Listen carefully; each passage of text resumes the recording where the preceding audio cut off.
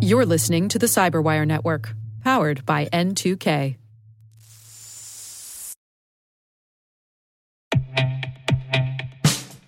And now, a message from Cyberbit.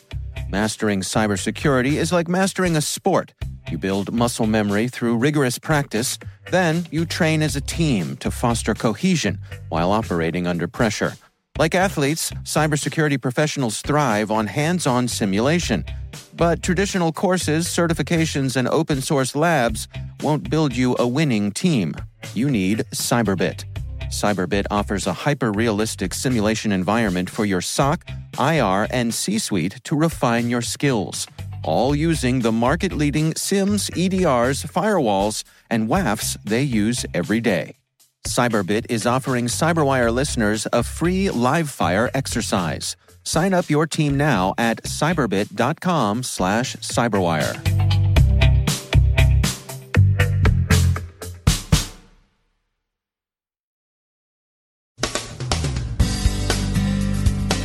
The U.S. State Department acknowledges an email breach. The criminal gang Iron Group is hitting targets with data stealing and data destroying pseudo-ransomware. Bristol Airport continues its slow recovery from whatever hit at the end of last week.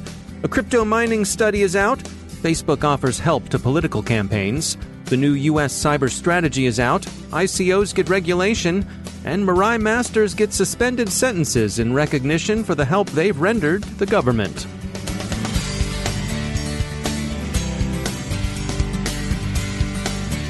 From the Cyberwire studios at Data Tribe, I'm Dave Bittner with your Cyberwire summary for Wednesday, September 19th, 2018. The U.S. State Department confirms that it sustained a breach of its unclassified email system, with hundreds of staffers' information affected. Hundreds is said to amount to about 1% of the department's workforce. The breach occurred earlier this year, and the principal concern is exposure of personal information. The department acknowledged the breach after Politico obtained and asked about a sensitive but unclassified memo dated September 7th. At that point, State said yes, they had sustained a breach, that it was, of course, a sensitive matter that remained under investigation, and that it had notified the employees whose data were exposed. The department told Politico, quote, "This is an ongoing investigation, and we are working with partner agencies, as well as the private sector service provider, to conduct a full assessment." End quote. The private sector service provider would be Microsoft. The State Department uses Office 365 to handle its unclassified email. The State Department has received a good deal of stick over the incident, and while State is by no means the only offender, it's recently come under senatorial scrutiny over some reports by internal and external investigators that suggest that all is not as secure as it should be over in Foggy Bottom. A letter on September 11th from Senators Wyden, Democrat of Oregon, Paul, Republican of Kentucky, Markey, Democrat of Massachusetts, Gardner, Republican of Colorado, and Shaheen, Democrat of New Hampshire, tasked the department with failure to meet federal cybersecurity standards, particularly with respect to authentication. Within security, there's the common notion of hard versus soft targets.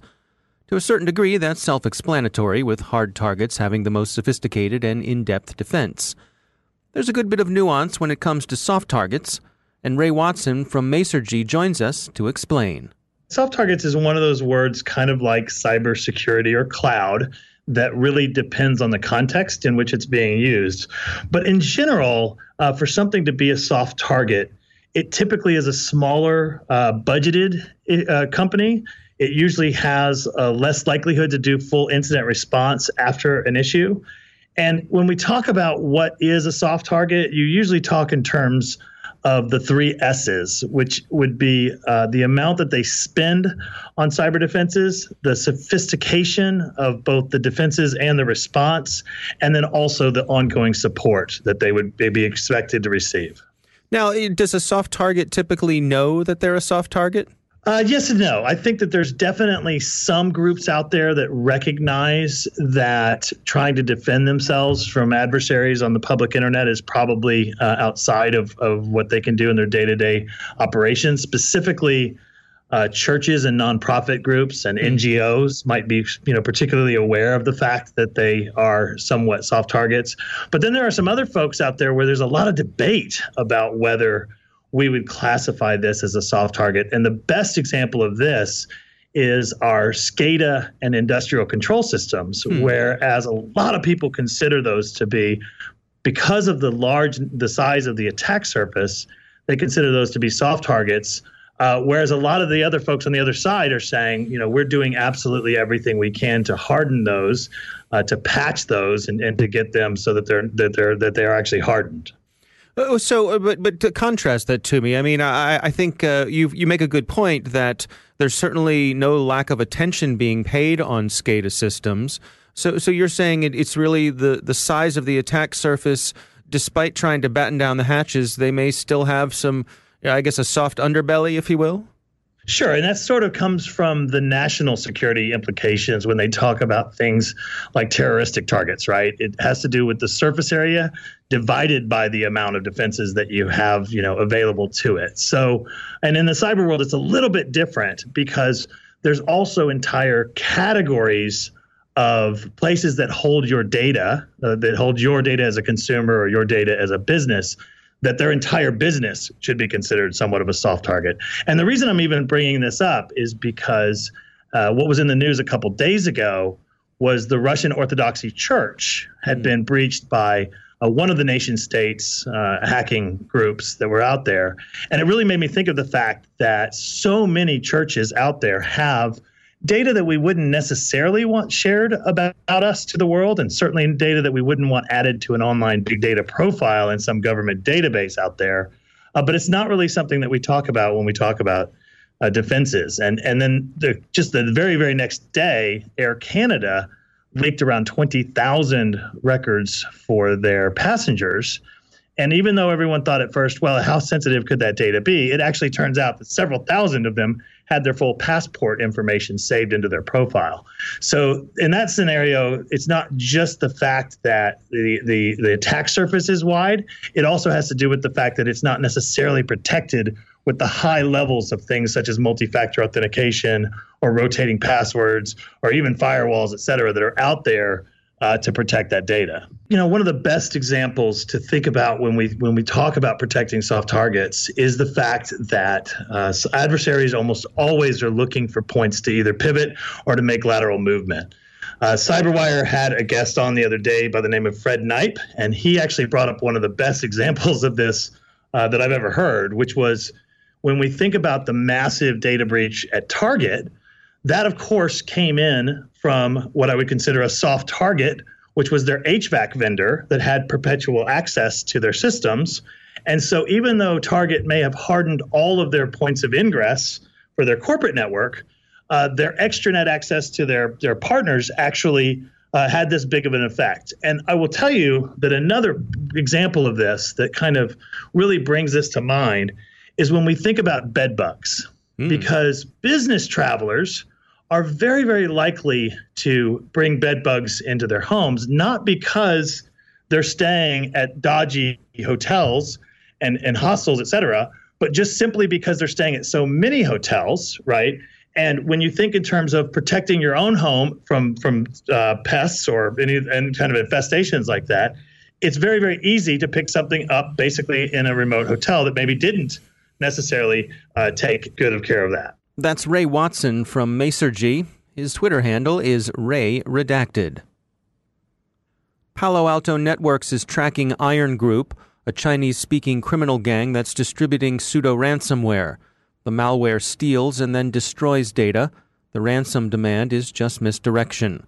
The malicious code self-propagates across affected networks using backdoors exposed in a hacking team breach. This does appear to be a criminal data theft operation, unlike earlier episodes as NotPetya, which is generally regarded as having been a state-directed campaign. Bristol Airport still hasn't recovered from the ransomware-like attack it sustained at the end of last week. Authorities have been unclear on just what the attack was. While they've said they didn't pay any ransom, they've stopped short of calling it ransomware, period, or even ransomware full stop, as they might put it in Western England. nor is there any insight being offered into how the airport's systems became infected. The most publicly visible effect of the attack was the terminal's departure boards going offline. The caution the airport is showing is generally met with approval, and many observers have noted that Bristol continued flight operations without delay or undue disruption. Ransomware, or even malware similar to so-called ransomware, if we must so describe it, has proved difficult to eradicate from an infested enterprise. Just ask the city mothers and fathers of Atlanta, Georgia, another place where passenger-facing systems at an airport were affected. In that case, the ransomware was much more widespread, with Atlanta's airport Wi-Fi seeming almost an afterthought among the disturbed networks. ESET points out that 2 other airports sustained notorious ransomware attacks last year. Both were in Ukraine. Kiev was hit by a Petya version in June, and Odessa was attacked with a Bad Rabbit variant in October. The Cyber Threat Alliance has a new study out on crypto mining. Among their more interesting points is an observation that a cryptojacking incident in an enterprise should be regarded as what they call a canary in a coal mine, a warning sign that something's wrong with security and that the enterprise is open to more immediately damaging attacks. They also point out that even as cryptojacking grows in sophistication, its lower reaches have been commoditized. The script kiddies can readily get attack tools on the black market. And of course, the widespread persistence of eternal blue vulnerabilities so often exploited by cryptojackers affords evidence that patch management remains an unsolved problem of cyber public health. Facebook has joined the companies offering to help political campaigns stay more secure during the U.S. midterm elections. The social media platform is offering to help the campaign set up two-factor authentication. The U.S. Defense Department has issued a new cyber strategy. That strategy assumes a contested cyberspace in both war and peace and has the following major goals: mission assurance, enhanced U.S. military advantage, defense of critical infrastructure, securing defense information and systems, and expanded cooperation with all partners, U.S. government, industry, and allied. A U.S. federal district court has decided to allow juries to apply security law to cases involving initial coin offering fraud. This is expected to set a precedent for more regulatory action in ICO markets. Regulatory agencies are now thought likely to have fewer inhibitions about treating ICOs like securities. The 3 young hackers responsible for the Mirai botnet are getting their sentences suspended. Instead of jail time, they're cooperating with the FBI. The 3, all still in their 20s, are Paras Jha, 22, of Fanwood, New Jersey, Hosea White, 21, of Washington, Pennsylvania, and Dalton Norman, 22, of Metairie, Louisiana.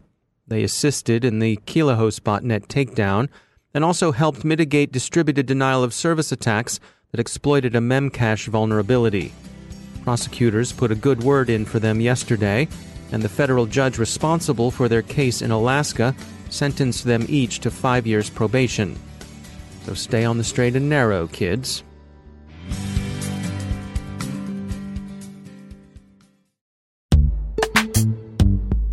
Every day, your IAM tech debt grows. Your multi-generational services struggle to work together. Building an identity fabric can fix this. It makes all your identity tooling stronger and allows you to connect any app to any service you want to use, with zero coding, zero maintenance, and zero app downtime. Strata's identity orchestration platform separates the identity logic from your applications, so you can optimize existing IAM tools and manage them in a single control plane. Now, every vendor, standard, and architecture work together.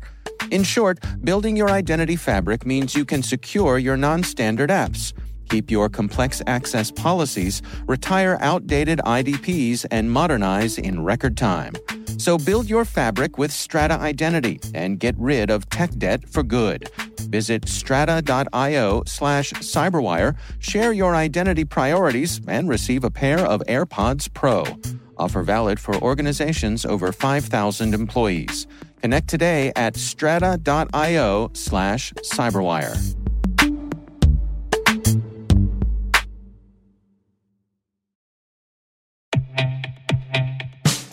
And now, a word from our sponsor, 6sense. 6sense provides award-winning cloud-based automated endpoint and vulnerability management solutions to streamline IT and security operations. With its advanced platform, businesses gain complete visibility and control over their infrastructure, reducing IT and security risks and optimizing operational efficiency. With 6sense, you'll get real-time alerts, risk-based vulnerability prioritization and remediations, and an intuitive automation and orchestration engine so you can focus on your core business goals, confident in the knowledge that your enterprise is secure, compliant, and running smoothly. To learn why enterprises choose 6sense, visit 6sense.com.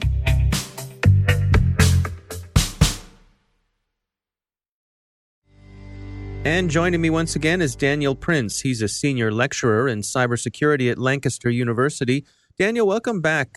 We wanted to talk today about asset-based risk assessment and some potential problems there. What can you share with us?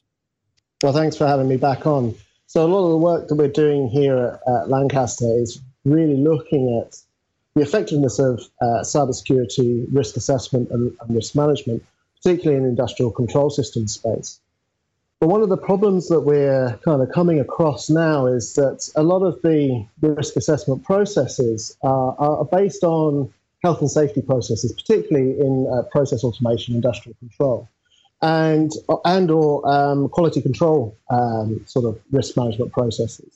And within those kinds of environments and those techniques, you often assume that, you regularly have a non-malicious threat agent. In fact, often you don't have a threat agent whatsoever. So if you think about quality control, the process that you're putting the systems through, it's part of a standard physical degradation, for example.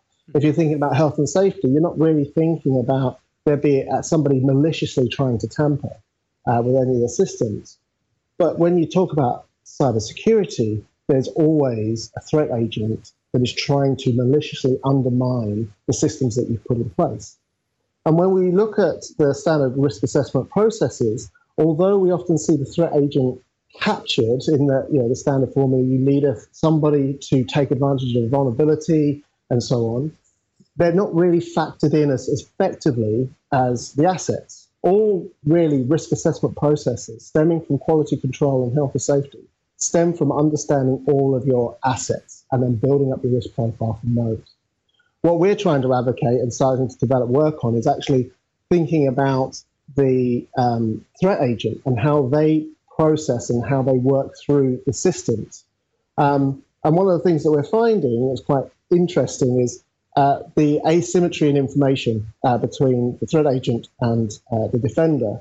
And so as a defender, you often know the whole of your network. What an attack from a threat agent might look like is completely sort of nonsensical from your point of view because you know everything. But from the attack agent's point of view, the threat agent's point of view, the path that they're taking to achieve their goals is completely sensible. So we're trying to look at new processes where we can factor in more threat agent kind of knowledge and rebalance that against the sort of the asset-based approach and seeing if we can get better risk management concepts that come through from that. Can you give us an example? What does that exactly look like? So I think one of the key things for us is that asymmetry of information. When you're planning and thinking about just your assets, you're thinking about what's important to you. But one of the key things when we look at attacks, we really need to frame that as what is important to the attacker to achieve their goals. And that also allows you to bring in this idea that you're potentially just collateral damage and to be able to achieve a higher order effect because you're part of a supply chain. So you're linked to another company or another organization that the attacker is trying to get to. It's not that your information and your assets aren't important, it's just they have to use those, or that's the easiest way that the attackers have decided to get to their ultimate goal. And so one of the things we're finding is it's taking out that kind of almost egocentric, we're the most important part of the attack. And so you can start to develop better defense and remediation techniques by balancing out what's important to you, but also what's important to the attacker. No, it's an interesting insight. As always, Daniel Prince, thanks for joining us.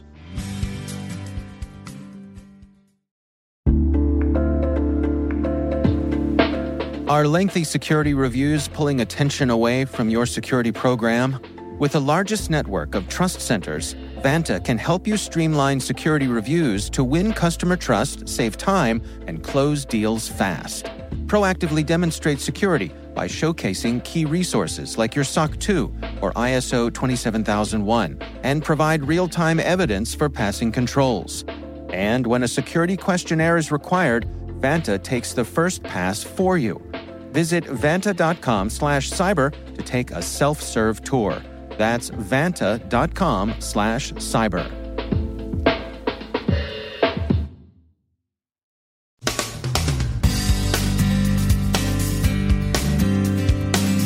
And that's the Cyberwire. For links to all of today's stories, check out our daily briefing at thecyberwire.com. And for professionals and cybersecurity leaders who want to stay abreast of this rapidly evolving field, sign up for Cyberwire Pro. It'll save you time and keep you informed. Listen for us on your Alexa smart speaker, too. The Cyberwire podcast is proudly produced in Maryland out of the startup studios of Data Tribe, where they're co-building the next generation of cybersecurity teams and technologies. Our amazing Cyberwire team is Elliot Peltzman, Puru Prakash, Stefan Vaziri, Kelsey Bond, Tim Nodar, Joe Kerrigan, Carol Terrio, Ben Yellen, Nick Valecki, Gina Johnson, Bennett Moe, Chris Russell, John Petrick, Jennifer Iben, Rick Howard, Peter Kilpie, and I'm Dave Bittner. Thanks for listening. We'll see you back here tomorrow.